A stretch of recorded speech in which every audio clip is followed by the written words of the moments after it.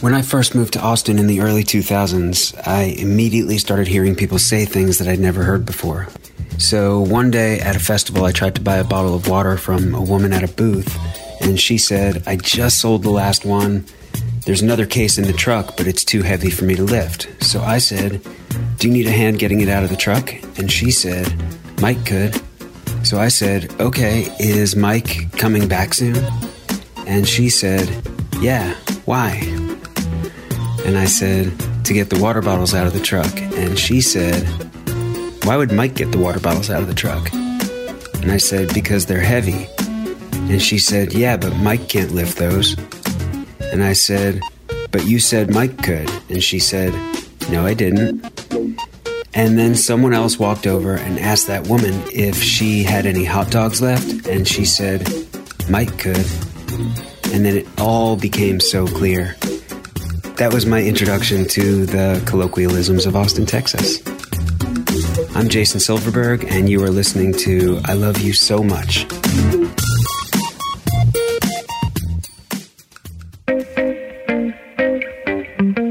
Welcome to I Love You So Much, the Austin 360 podcast, a show for everyone caught up in an ongoing love affair with Austin, even if it's complicated.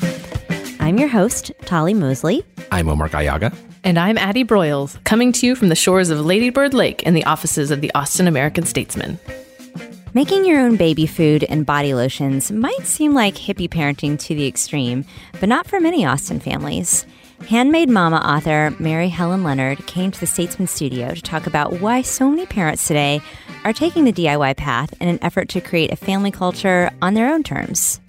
Austin 360's pop culture critic Joe Gross visits us to talk about his new book from the 33 1/3 book series, In on the Kill Taker, which documents the making of and significance of punk band Fugazi's third studio album.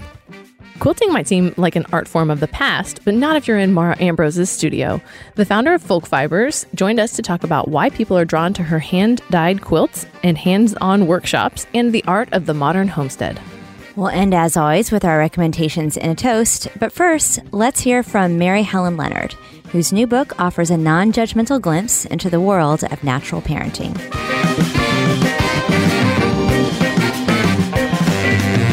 Thanks for coming to the studio, Mary Helen. Hi, thanks for having me. So what does it look like to be a modern hippie parent, if I can call you that? Well, I'd say there's a really wide range. There's a lot of options in the crunchy parenting world, and you can kind of like go as crazy with it as you want to.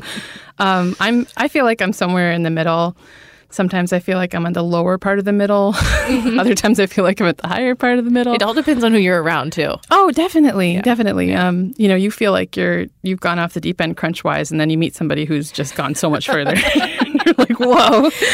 Austin is a really great place to be a parent who is just conscious about kind of every aspect of parenting. I mean, my kids are older now, but I really relished the time of becoming a mother and sort of it's a place to evolve your own identity. And I definitely identified as a crunchy hippie. Yeah. And so then when I was pregnant, I was like going to attachment parenting classes and, just reading everything I could about breastfeeding. And then you figure out like how far the baby comes and you're like, okay, well, what is going to work or what is not going to work? Right, because you don't know who's coming.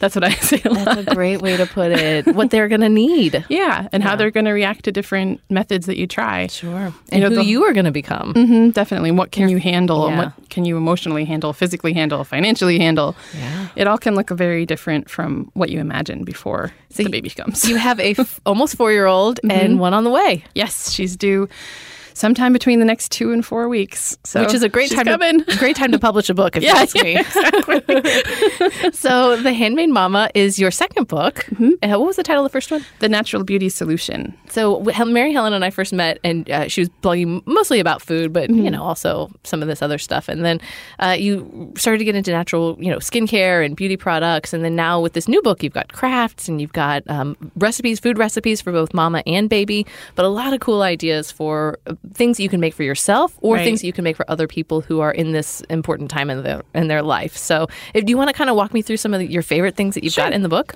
So one thing I was really happy to do is the whole first chapter is about supporting mama.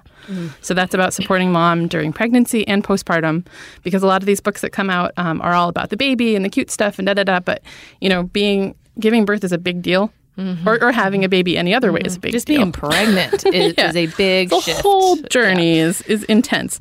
So the first thing has, it's got yoga poses and like sleep, also like sleep masks and sleep masks. and And the projects are like I do a head to toe mama wash, which is a really simple, non-irritating, because your skin can go crazy when you're pregnant. And on top of everything else that's making you uncomfortable, you don't want to be itchy. So, and I know a lot of women are itchy. It sucks. You got a homemade belly rub Yes. that we just tried. So Mary Helen was on my live stream just now, and we got to try this shea butter rub that my hands are still so soft. It was lovely. But you explained like shea butter. It's a small improvement over what you might commercially find. I mean, basically, life is a series of small choices. And, like, you get to decide if you want to, maybe incorporate a more natural belly rub for yourself. And now you've got options. And it's just like food where it's more nutrient dense. So it's like if you're going to put something on your body every day, not only do you know what's in it, which is great, but everything that's in there is doing something for you. There's no fillers. There's no junk. So it's just completely supporting you. Well, we've spent so much time thinking about our diet and how much water we're drinking, but your skin is an organ. Yes. And what you put on it, your body absorbs 100%. And if you think about from makeup to hair care to even fingernail polish, we subject our bodies to a lot. Yeah, and a lot of the a big concern right now for the crunchy community is endocrine disruptors. Oh, I don't know about this. Oh, it's a whole thing. So you can get into it and really that rabbit hole. Freak yourself out. But the big thing is that's why a lot of people are trying to avoid synthetic fragrances, synthetic preservatives, stuff like that. So when you're pregnant, things that are disrupting your hormone system, that's a big deal. Yeah. So the recipes in this book are meant to simplify that a little bit for you. Like, okay, here's a body wash that still bubbles and lathers but doesn't have that stuff in it. Sure. And it's going to cost you like $1 to make it. So awesome. That's a good alternative. I mean, that's what compelled me to do a lot of my hippie granola stuff early on and today is that it's just less expensive. I mean, all of it. So. Well, and all that, I'm a big believer in natural living and all that whole culture should not just belong to rich people who can afford to pay someone else to make it for you. Yeah, that's a good point. So where do you get some of these ingredients? I mean, like the shea butter or the glycerin for the bubbles or, so grocery stores have a lot of it. And you'd mentioned Whole Foods. Yeah. They have a lot of it. And then there are a few favorites of mine online. One is from Nature with Love. That's who I write. I write their blog, The Natural Beauty Workshop, so I'm a big supporter of them. Mountain Rose Herb is another big favorite. And locally here in Austin, we have a company called Better Shea Butter. And the lady who runs that, Isabella, I've worked with before, and her raw shea butter is awesome. She sells a few other staples, too. Oh, cool. So God bless the internet. Yes. I mean, going back to my initial question about sort of being a modern hippie, that's what's so cool about today is that you can go online and find recipes for just in a community of people who share, different ideas with you or different ideals, which is a far contrast to when we were kids. And, I think parenting is still can be an isolating experience, but the internet has made it so that even if you're a crunchy granola parent, well, especially when you're a crunchy granola parent, you can find other people to answer questions about, cloth diapers or anything that you want to do. So. Yeah, and all that stuff, since there's not, they're still kind of new at this point in a lot of ways. Like cloth diapering is easy, but there is a lot to know. There's troubleshooting along the way. Yes. I'd say that's the concept simple, but then there's all these troubleshooting things that you run into. So it's like being able to go to some place like, what was it called? It's in my book in the back of the resources. Fluff Love University, I want to say. Oh, cool. And they have everything. Like, why are my diapers doing this? Oh. Why can't they get clean? Why do they smell? All this stuff. Practical questions. And they have answers to this stuff, which is so important because that's why a lot of people give up. Yeah. Because all of a sudden their kids are getting rashes or this or that, and they're like, what the heck? Like, I can't live like this. Well, you have a great Facebook page called Mary Makes Good. Thanks. Where, obviously that community is there sharing. I mean, I keep going back to like the crafting ideas, but I just love the idea. I love handmade birthday gifts. We started making for my kids when they get invited to birthday parties. We'll actually go in and make a scrap pillow. So they will help piece together some fabrics to make just the front of a pillow, and then I'll finish it, and we can knock it out in like an hour before the party. But what are some other either groups or resources that you might point people to specifically in Austin, maybe for new parenting meetups or maybe YouTubers that you really like?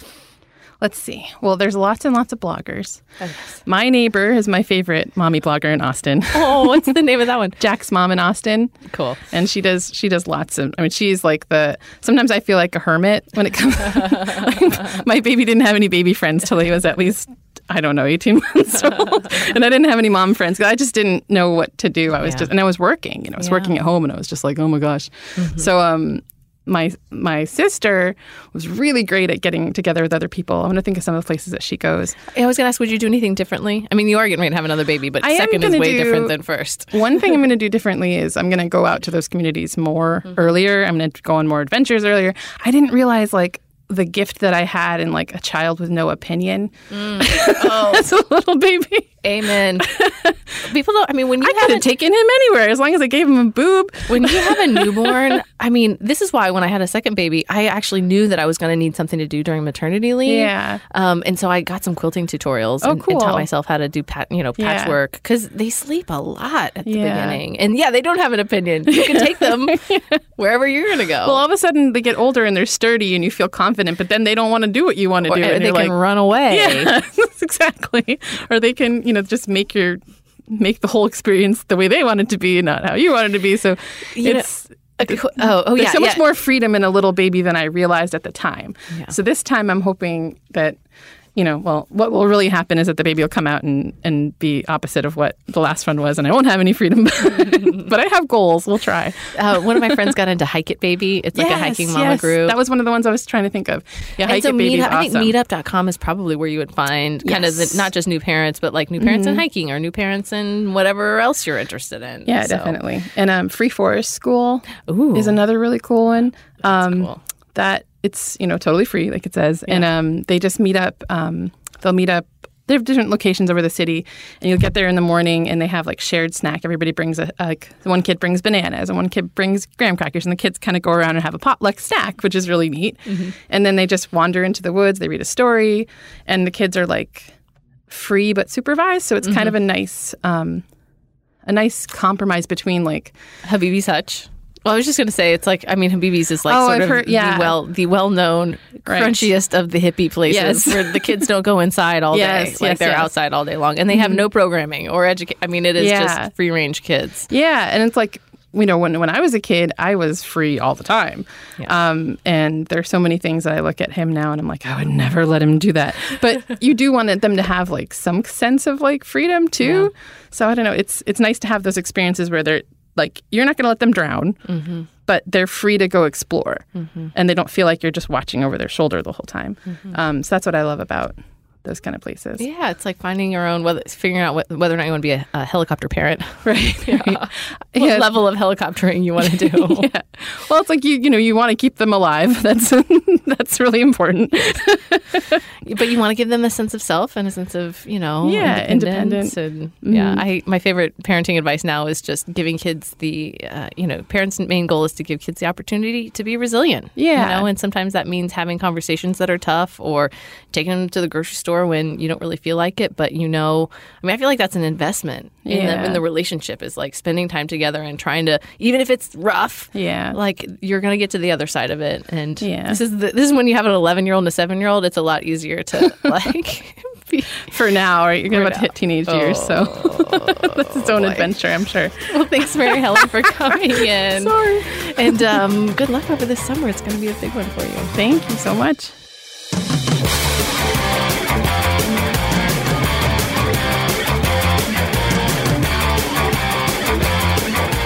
Our music, comics, and movies expert, Joe Gross, recently had a book published about the important but almost completely misunderstood band Fugazi. Joe came in to talk to us about his contribution to the 33 1/3 series of books about important music albums.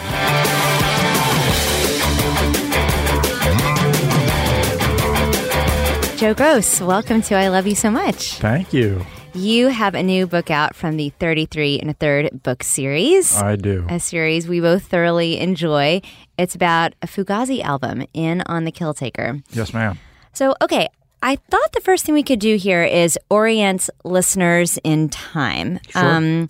There was Fugazi at the time, this record, let me just say, there was Fugazi, but there was also Nirvana, there was Sonic Youth. What were people hearing on the radio when In on the Kill Taker came out? What people were hearing on the radio was very different from the three bands that you mentioned. Here are some songs that were huge in June of 1993, about the time that this record came out. That's the Way Love Goes by Janet Jackson. Knocking the Boots. That's a jam. By H-Town. Another jam. Show Me Love by Robin S.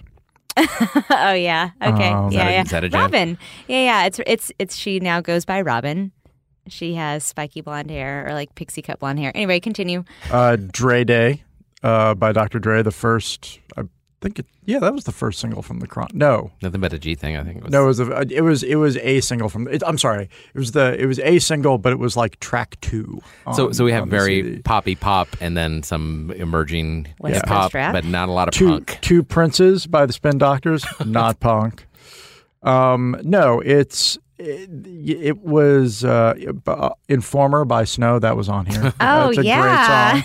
great song. But no, the alternative rock was exploding at this point, and there were lots of alternative rock songs that were increasingly big and, could be, were big on that format, like Feed the Tree by Belly, I Feel You by Depeche Mode, Regret by New Order, Pets by Porno for Pyros. Those were all sort of like big alt-rock format songs around the time that this record came out. But you're right that Fugazi never really had that big commercial success. I mean, this album was their biggest commercial success, but that was relative to like the Nirvanas and the Pearl Jams. Yeah, they weren't on a major label, and so they didn't have. They were on their own.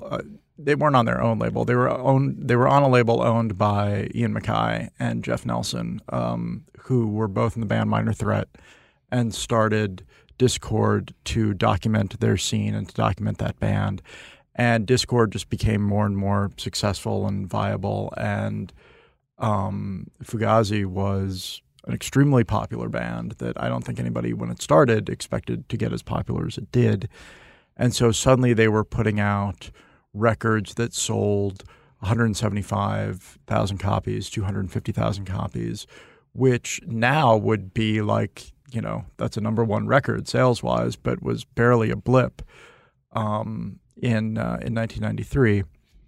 Although with the advent of SoundScan in 91, the charts suddenly looked very different as, it became clear that hip-hop and country music and underground rock were more viable than they had sort of been presented as.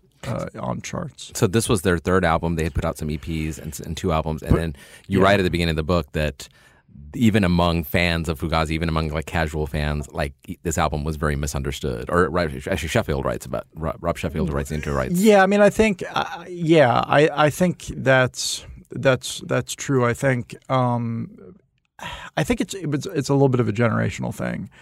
I think this was a record that was highly, highly anticipated and came after they had a record that it was very popular, a record called Stay Died of Nothing, but it was the first record of theirs that got some kind of mixed reviews. And there's a chapter in the book about how they were really dissatisfied with how that record was made.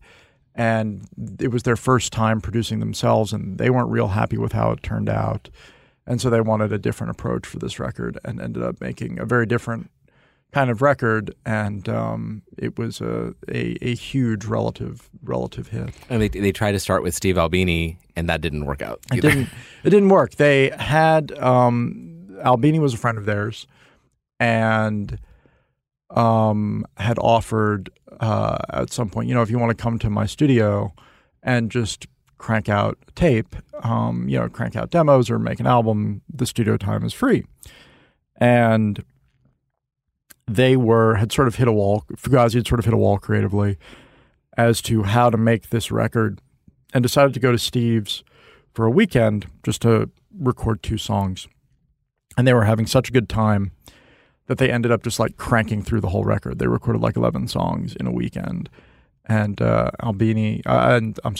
MacKaye, one of the gentlemen in Fugazi, says in the book, we thought this was, I'm mixing it up in Steve's studio, and like, this is the greatest record ever. This is take that, Sonic Youth or whoever. This record sounds incredible. And then they, ran off 2 cassettes for the guys came in 2 cars and they drove back to Washington, because that's what you do when you're young is, you leave Chicago at 10 at night and are like, let's all drive all the way back to DC. And both groups of guys listened to the tape in the car, and by the time they got to DC, they came to the same conclusion that it was like not good, and, borderline unreleasable, and just needed some tweaks or needed to be re-recorded. They weren't sure yet, and ultimately they decided to re-record it. Can I ask you a personal question, Joe? Sure. So where were you at this time? How did you discover Fugazi, and was this a later in life band for you, or were you right there, teenage Joe Gross, like going for it? That would be teenage Joe Gross. I remember there are about 10 records in my life that I remember exactly where I was when I first heard them. The first Fugazi EP. Backstreet's Back, all right. Definitely that. I do remember when somebody mentioned, I do remember where I was when somebody mentioned the existence of the Spice Girls, and I was like, I have no idea what that is. Of course you don't. Yeah. But anyway. Fugazi, I was at a friend's house. Her boyfriend was a couple of years older, and he was the only guy in our high school who was super plugged in to the DC punk Discord scene. And everyone needs a friend like that. Totally. And he had given her a copy of the first Fugazi EP. And we were all over at her house. A bunch of my friends were over at her house for dinner. And I think I was probably about 14 at the time. And she was like, I think you'll like this. I'll put this tape on. And I remember absolutely nothing else about the rest of the evening. All I remember is staring at the stereo and being like, I have waited my entire life to hear this band. And so, yeah, I was a huge fan from the jump, from that first record coming out. And you were in Virginia at the time, or was that college? Northern Virginia. Yeah. Okay, all right. So so that explains why you were drawn to this band, because they came at a critical moment for you. But why this album in particular? Is it because of what both Omar and Rob have said, which is that to fans it was a little bit misunderstood? Well, I'm not sure if it was misunderstood. It's a complicated record, and I think that the mistakes that people made in sort of interpreting the record are the mistakes that people make interpreting all of their records. In terms of why this one for the book, I emailed the band and essentially said, I'd like to write a 33 1/3 about you guys. I don't want to do it if you don't want to participate. So I want you to tell me if you can sit down for interviews. If you can't, then we'll no harm, no foul, and we'll all move on. But if you can, I can write about basically any of your records. I have a list of 3 that I think would make the best books.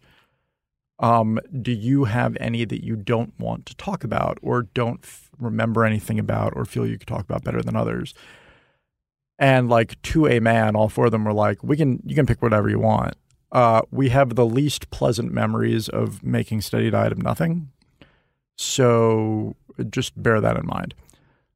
Great, fine. And so I decided to pick Kill Taker because it was not a comeback record, but this amazing, powerful album that arrived right as the idea of alternative rock was becoming this sort of ascendant thing, and that Nirvana were huge. Nirvana were huge, but the sort of bubble grunge explosion of the late 90s had not yet happened. So this was all music that was sort of on the ascent, and stuff that was considered very underground that would draw 200, 300 people a show was suddenly drawing 3,000 people a show. And that's a very different thing. The opening of the book, you kind of set the scene of at the 1993 Fort Reno Summer Concert Series, this incident where the band is sort of calling out some rowdy fans in the audience, and this kind of went viral at a moment where there was pre-internet viral. Sort of, yeah, totally. Can you talk about that, and also how did you reconstruct that concert? Because you go into a lot of detail about what people were wearing, what was happening. Were you actually there? No, I wasn't. much to my absolute fury, I was out of town for both that show and their 30th anniversary of the March on Washington show at the Sylvan Theater, which had been like a day or two earlier. And that was massively infuriating because I really wanted to go to both, and I just wasn't in town. Anyway, part of the reason that I was able to get so much detail is lots of my friends were there. And Fugazi, after they went on hiatus in 2003, about 8 years later, they launched something called the Fugazi Live series, where they started to make available recordings of every concert that they had a tape of. Wow. And they played about 1,000 concerts during the course of being a band. And about 800 of them are available for download on this website. So I was able to – now, this show had circulated as a bootleg for years. And then when the concert series went up, it was one of the first ones that was made available because it was kind of a famous show. Does it have this exchange? Yes, it's the whole thing. Yeah, it's got beautiful. Got the entire thing. And it's absolutely worth tracking down. I mean, that show is amazing. Musically, and then for that incident, which is absolutely hilarious. Well, I mean, to me, it seems like kind of emblematic of them as a band, what you're trying to get across, because they had a reputation of policing violence at their shows, of like making sure that people didn't get too rowdy and calling them out if they did. But as a result, it kind of gave them this reputation as stuffy, like killjoys. Yeah. But the way he calls these people out is really funny. It's hilarious. And I think that is ill-deserved on the band's part. I think there were a couple things going on. The killjoy reputation. The killjoy reputation, which, they still have, and I don't think that's fair at all for a couple of reasons. One, Ian MacKaye has a very dry sense of humor, which does not come across sometimes when you're on. I mean, it is bone dry, and doesn't lend itself to the print medium always. It doesn't. I mean, it doesn't lend itself to like telling people to stop. He can be extremely funny about it. The other thing to remember is that they were operating almost always with as few bouncers as possible, preferably no bouncers.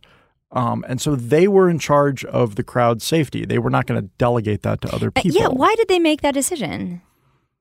Because they wanted to be in – I mean, I think that's, you don't want somebody to get hurt on behalf of you, Mm-hmm. Like if a bouncer is they didn't want to be part of that. And, they're one of, if not the greatest live rock band of the 90s, as far as I'm concerned. They are at least in the top 5 minimum. And so they would do these incredible dynamic shows, but they also wanted people to not run into each other and not participate in sort of this cliched ritual that they were seeing on MTV at this point. Right. Okay. Well, last question, Joe.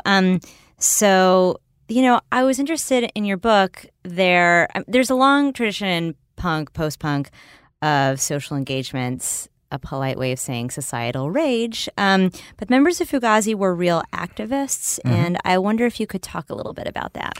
They were, when they were in Washington, they're a band from Washington, D.C., and they often, when they would play shows in town, virtually every show they played in Washington after their first year or so of being in a band, 6 months or so, virtually every show was either free or a benefit for something.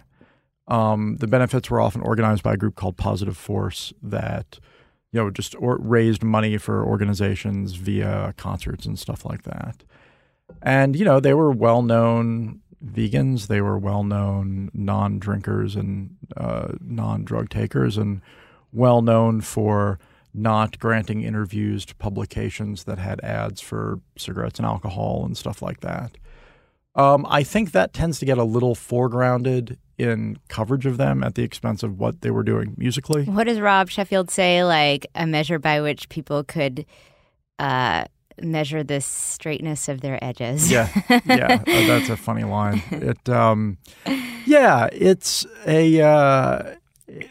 It gets complicated with them because they saw this as just part and parcel of how they wanted to conduct themselves as a band, but not necessarily at the expense of what they were doing musically. So it gets tough. Well, you should check out Joe's book. It's part of the 33rd and 33rd series. Our friend, we should say our former Statesman Shots guest, Amy Gentry, has a book coming out on the Tori Amos album, Boys for Pele. And it's just a really cool book series. It has a Jay Dilla book that I read several years ago about the Donuts album. So if you're into critical music theory, critical music history, then it's a really great series. Yeah, you can find Joe's book on Amazon, where I bought it. You can find it at Book People. You can find it all over the place. It is in On the Kill Taker, part of the series. And this one's on Fugazi. Thanks, Joe, for joining us. Thank you. I appreciate it.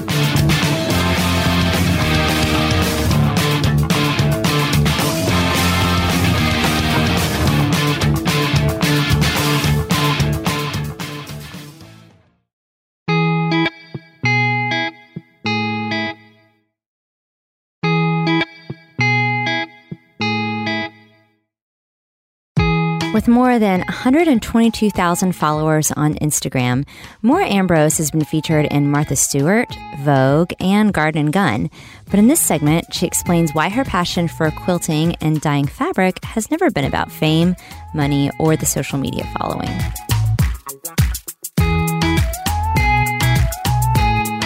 The transition from being a student to a working artist was quite a few years. A group of us graduated and moved to Philly, sort of, not intentionally. It wasn't a pact, but it ended up being, once we got there, we all hung out and shared a studio spot. It was like a really giant, old, dingy warehouse. And we called our collective Part-Time Studios because we all had part-time jobs and we're trying to do art on the side.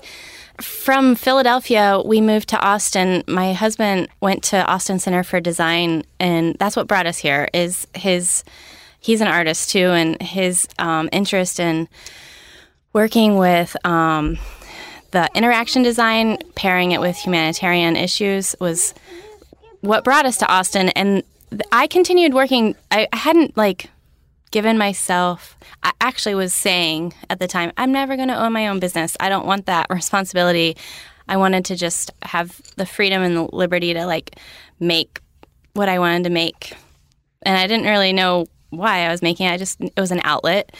And so I was working jobs that I was passionate about, and farming was one that I farmed in Philadelphia, and then when we moved to Austin, I found myself at another farm.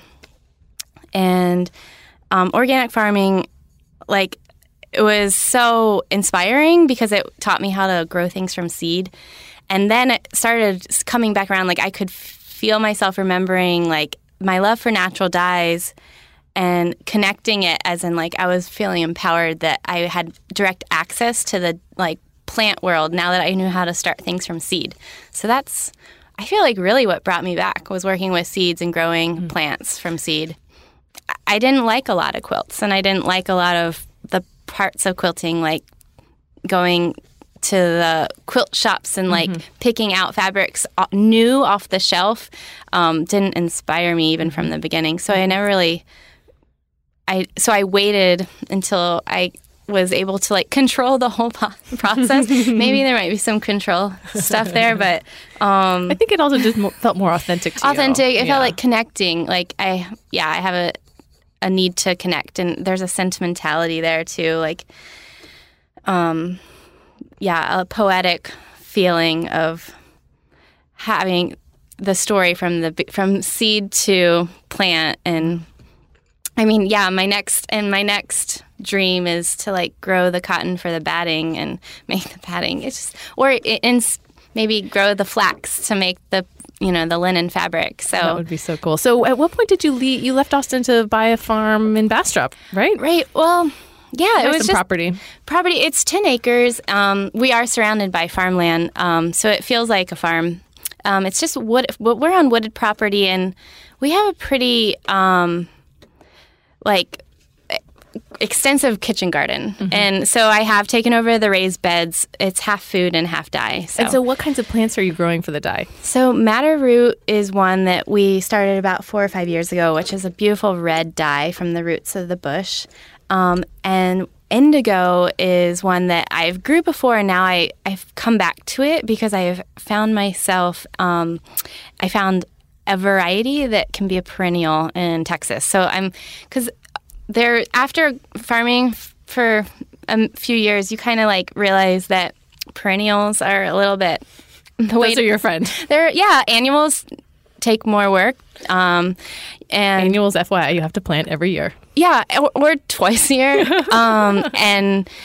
And pull out and start over from seed, and then it keeps you on your toes. Where perennials just live in the ground and live and come back each year, and grow stronger and bigger, and so along with all the metaphors that come with that, right? So I found this indigo saffruticosa. Yeah, indigo saffruticosa is this variety that I discovered on Ossabaw Island near Savannah, Georgia, when I was visiting.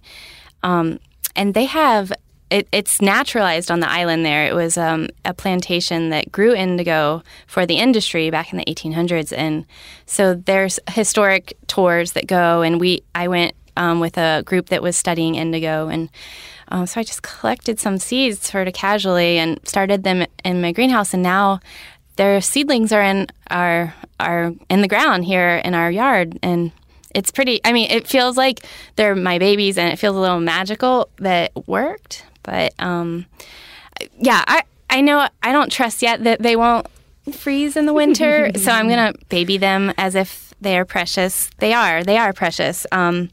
What's interesting to me is that you're doing, all these new things that feel so exciting and fresh, but they're all old things. Yeah, too. very old. And that you guys have a young family, right. But yet you really seem to be compelled to sort of maybe honor the past. How would you explain your relationship with sort of the homesteading life and just buying the least amount of things as possible and making as much as you can? Right, peaceful. If we get off balance and sort of slip into the other side of that, I don't feel as good at as much peace in my heart. When we have a lot of time at home and we're cooking food and spending more time of our day preparing food and cooking food and being together and making things, it just, we're all centered from it. We all feel pretty good about it. And having a kid really reflects that, because you can tell by the mood of the whole family is connected and gelling. It's so it's just I'm really sensitive, I guess. So my intuition guides me, and that's what has brought me to the old ways. Is it feels the best. And could you have done that in Austin, or do you think you needed to be outside of the city? I considered it. We would have needed a deep lot, at least an acre or so. But that dream, I think, would have been more of a community-driven outreach, sort of a way to educate the neighbors around us and bring them into what growing dye and making quilts would be. And for moving out it's a very private setting, pastoral, it's more of this time for ourselves right now to generate the thought and think about what we're doing a lot and meditating on it. So then it will be an outreach. I want to educate people and inspire people, because people naturally have come to me inspired. So I know that I have something to offer and share with the knowledge I'm learning and the lifestyle we've chosen to live. But it's given us more time to percolate on what that is instead of just starting it from open doors. Well, and you've really built your career up to a place where you don't have a problem selling quilts. You can sell quilts all day long, but that's not necessarily what you want to do. I feel like now I have a problem finding the time to make them. Yeah. Well, and that's where to transition into what you guys are up to this summer. So Mara hosts workshops. She has for many years. They're, I don't want to say exclusive, but like definitely it's a small feel, hands-on. But I think the demand for those just grew so much that you guys have come up with a different strategy for sharing that education. Right. So, we figured out that workshops, I get so much out of them. So teaching them in person, it's an experience that I feel like I'm learning just as much as the people who come to me are learning, because we're all reflecting back to each other in a group setting, like how, like just the human interaction of introducing a creative technique for people. And this is not just dyeing and quilting, or mostly dyeing? So it's usually workshops are either or, a dyeing workshop or a quilting workshop. Mm-hmm. But on the retreat style workshops that I'm starting to travel and do, we're combining them. So there'll be dye days and quilt days. So that's a new thing to put them together. So you've got retreat travel workshops. Right. But this video series will launch later this summer. Right. So what we were finding is the demand for workshops was high, and we were keeping the workshops small. So we weren't able to meet the demand. And we were proposed with a book, and we thought that would be the way to go, to collect this information and put it out there. But the book didn't feel right for us. The timing wasn't right, because I had so many ideas I wanted to get out. And actually publishing a book is sticking with these few ideas and spending 2 years on them. Mm-hmm. I wanted to keep going making quilts. My last question for you is, you were in Martha Stewart, you've been on national TV. What has been the biggest pinch me, I can't believe this is my life moment? Well, crossing 100,000 followers on Instagram. No, I never cared about that. Becoming a mom. I mean, there's been a few. Shaking Martha Stewart's hand, meeting her team was really exciting, but we found out we were pregnant a week later, so it was like even more exciting. It's like, well, becoming a mom was pretty awesome. Yeah. Making friends with it's still I still pinch myself because clients of mine that have been interested in the quilts and follow my work are just equally as inspiring and exciting. I'm just.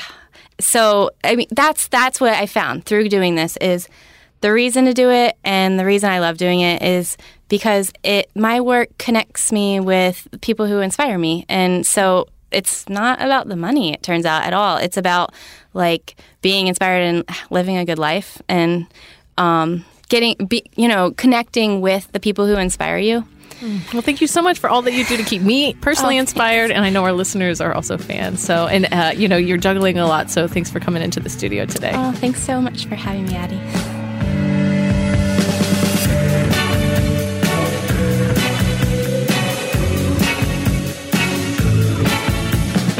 We've now come to the moment in our show where it's time for a toast. This is where we go around the table giving you, our listeners, suggestions for things we think you should check out. So, Addie, how about you start us off? So I just got back from Mexico City this weekend. I took my kids for sort of an end-of-year Spanish immersion celebration. You're so good about that. Olé. I know, olé. I for Christmas, I literally wrote a note and I was like, boys, you're getting passports for Christmas. I hope you're excited. Thanks, Mom. Where are we going? Where are we going? I know. I try not to force them to do the things I want to do. And they were really excited about going on this trip. And we ended up having a great time. But the real highlight was staying with this sweet family through Airbnb. And this is probably the 10th or 12th time I've stayed with an Airbnb person. I mean, sometimes I'll rent out an entire, apartment. Like my mom and I went to Washington, D.C. and we did that. But for the most part, I like to rent rooms from families, especially when I'm traveling internationally. So when my sister and I went to Sweden and Denmark a couple of years ago, we stayed in 4 different Airbnb house situations, only one of them where the hosts were not present. But each time we stay with a family or with a person, like in Sweden, it was with this grandma figure who literally like made me breakfast the first day I was there and then caught me up on the Swedish monarch because I really wanted to learn about the like drama with the princes and the prince and princesses in Sweden. And so this time we stayed with this family. They had a little girl who was about the age of my youngest. And so by the last day we were there, our families were going to the park together. Oh, and like going to I love that. We went to the library, and I taught them how to play Scrabble because they'd never played Scrabble before. And it just really added a level of just cultural exchange that I knew that I would want for the kids. I mean, it also meant that we were choosing to hang out with them rather than doing some of the touristy things we might have done. But I mean, now we're like texting on WhatsApp, and like the host mom and I were having like some real moments of bonding. And I feel like I've got friends in all these cities, you know, and I know it's kind of superficial because there is like a commercial exchange, like, but it's also really affordable. We couldn't have gone and paid $100 a night. No, I for a love hotel. this idea. Yeah. It's never occurred to me to stay with a family and like, but not only is it more affordable, but you get this relationship while you're and you traveling. can like cook in their kitchen, and they can give you advice on where to go. And I love this. I mean, we this. were definitely like up in their business. I don't know that I could host in that way and like have somebody in my house for 3 or 4 days. That would probably drive me crazy. But it's an added source of income for them, and for us, it was an added source of enjoyment. So that's my recommendation. Oh, that's cool. Well, I'm going to go next because my toast is also hospitality oriented. Mm-hmm. Okay, so the Line Hotel is coming to Austin. Now, this is a hotel originally out of Los Angeles. It's also in DC. And it's just this very like bespoke hotel. I don't even want to call it a chain, just family of hotels. And they put a lot of care into the design. And so if you've been to the old Radisson on Cesar Chavez and Congress, they are gutting it currently. And because of this gig I'm involved in right now, I'm getting to see kind of how they're designing it in real time. Wait, so the Radisson is going to be the Line? Yeah, it's already Yeah. being changed. Like everything, the side that faces the Statesman, like we have a bird's eye view Yeah. of this, is like all white now. Like repainted. Right. It's already transforming. Interesting. Yeah, they scraped off the Radisson letters, like the cool Radisson letters. They just renovated that place like 2 or 3 years ago. I know. But it's like, you know, it's this kind of like Liz Lambert instinct for hospitality now that instead of, you know, there's always going to be big national hotel chains, but people are getting really interested in these smaller, more personalized, like beautifully designed places. And so, yeah, so the Line Hotel, it's still, by the time you hear this, listeners, it will still be mid-renovation. But it's going to be gorgeous, and I bet I would put money on they will have a bar or hangout areas that are available to just Austinites too, not only guests. I was going to ask if you guys have ever done like a staycation downtown at one of the nice hotels. Yeah, like the Hilton and stuff. You have? Yeah. And I have friends that have stayed at that have told me great things about like the Van Zandt and the Fairmont, even like some of these newer hotels are really stepping it up with the design and the in the rooms. At least. I know what you're going to say. No, I'll withhold judgment. But what I was going to say was St. Cecilia. I've always wanted to do a staycation at St. Cecilia, or really any of the bunkhouse properties. Mm-hmm. The Marfa one would also be extremely cool. I mean, the JW Marriott, just to go up that high. And oh, yeah. the Marriott's really beautiful. So. Yeah. So anyway, the Line Hotel, it's coming to Austin, and I'm really looking forward to it. So Thanks, welcome. Omar, what you got? Well, to give you a little preview of something we've got coming up, we're going to be interviewing the folks at Home Slice pretty soon, hopefully in the next couple episodes. But I'm as a preview of that, I actually went to Home Slice on Sunday. I had a Latino Comedy Project show, and I was between like run through and show and looking for a place to eat. And I was like, I'm just going to go to Home Slice. That I know that's good. So what I did was I ordered the cold Italian sub sandwich. A contrarian choice. Which is not what you typically do when you go to Home Slice. And I have a story behind this. A couple months ago when I was doing a cop shift on a weekend, I went to Home Slice and I wanted pizza. Just give me pizza, please. And I go sit by myself at the bar and they're like, sorry, sir, we have no slices of pizza. I'm like, what? This is Home Slice. How dare you? And they're like, unless you want to go stand next door like a loser and, you know, whatever. So they were like, why don't you order the Italian sandwich? It's fantastic. I'm like, Okay. Come on, man. I want a pizza. So I ordered the sub sandwich, and it was one of the best sandwiches I've ever had in my whole life. They bake their own bread They bake daily. their own bread. They keep the bread is toasty but cold, but like it keeps the bread is still bready, and the insides are still moist and oily and Italian-y, and it's spicy. It's so good. So what I did was using my head, I'm doing the little thinking gif over here. This time I ordered the sandwich and a slice of pizza. Wow. Baller move. And then I took half the sandwich home and ate it the next day.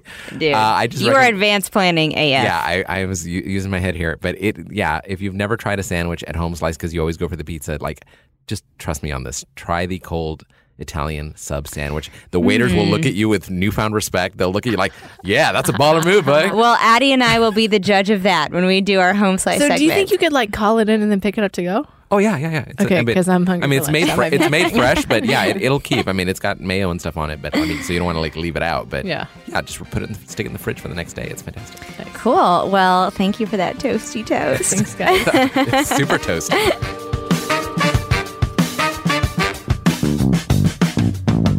That's our show. She's Addie, he's Omar, I'm Tali.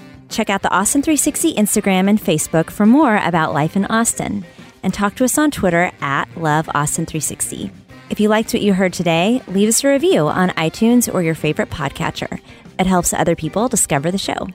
I Love You So Much, the Austin 360 podcast, is produced by Alyssa Vidales. The show is made with support from features editor Sharon Chapman and the entire Austin 360 staff. Our theme music is from local band Hardproof, which you should definitely check out at hardproofmusic.com. You can find more about the show and its contributors at austin360.com/loveaustin360.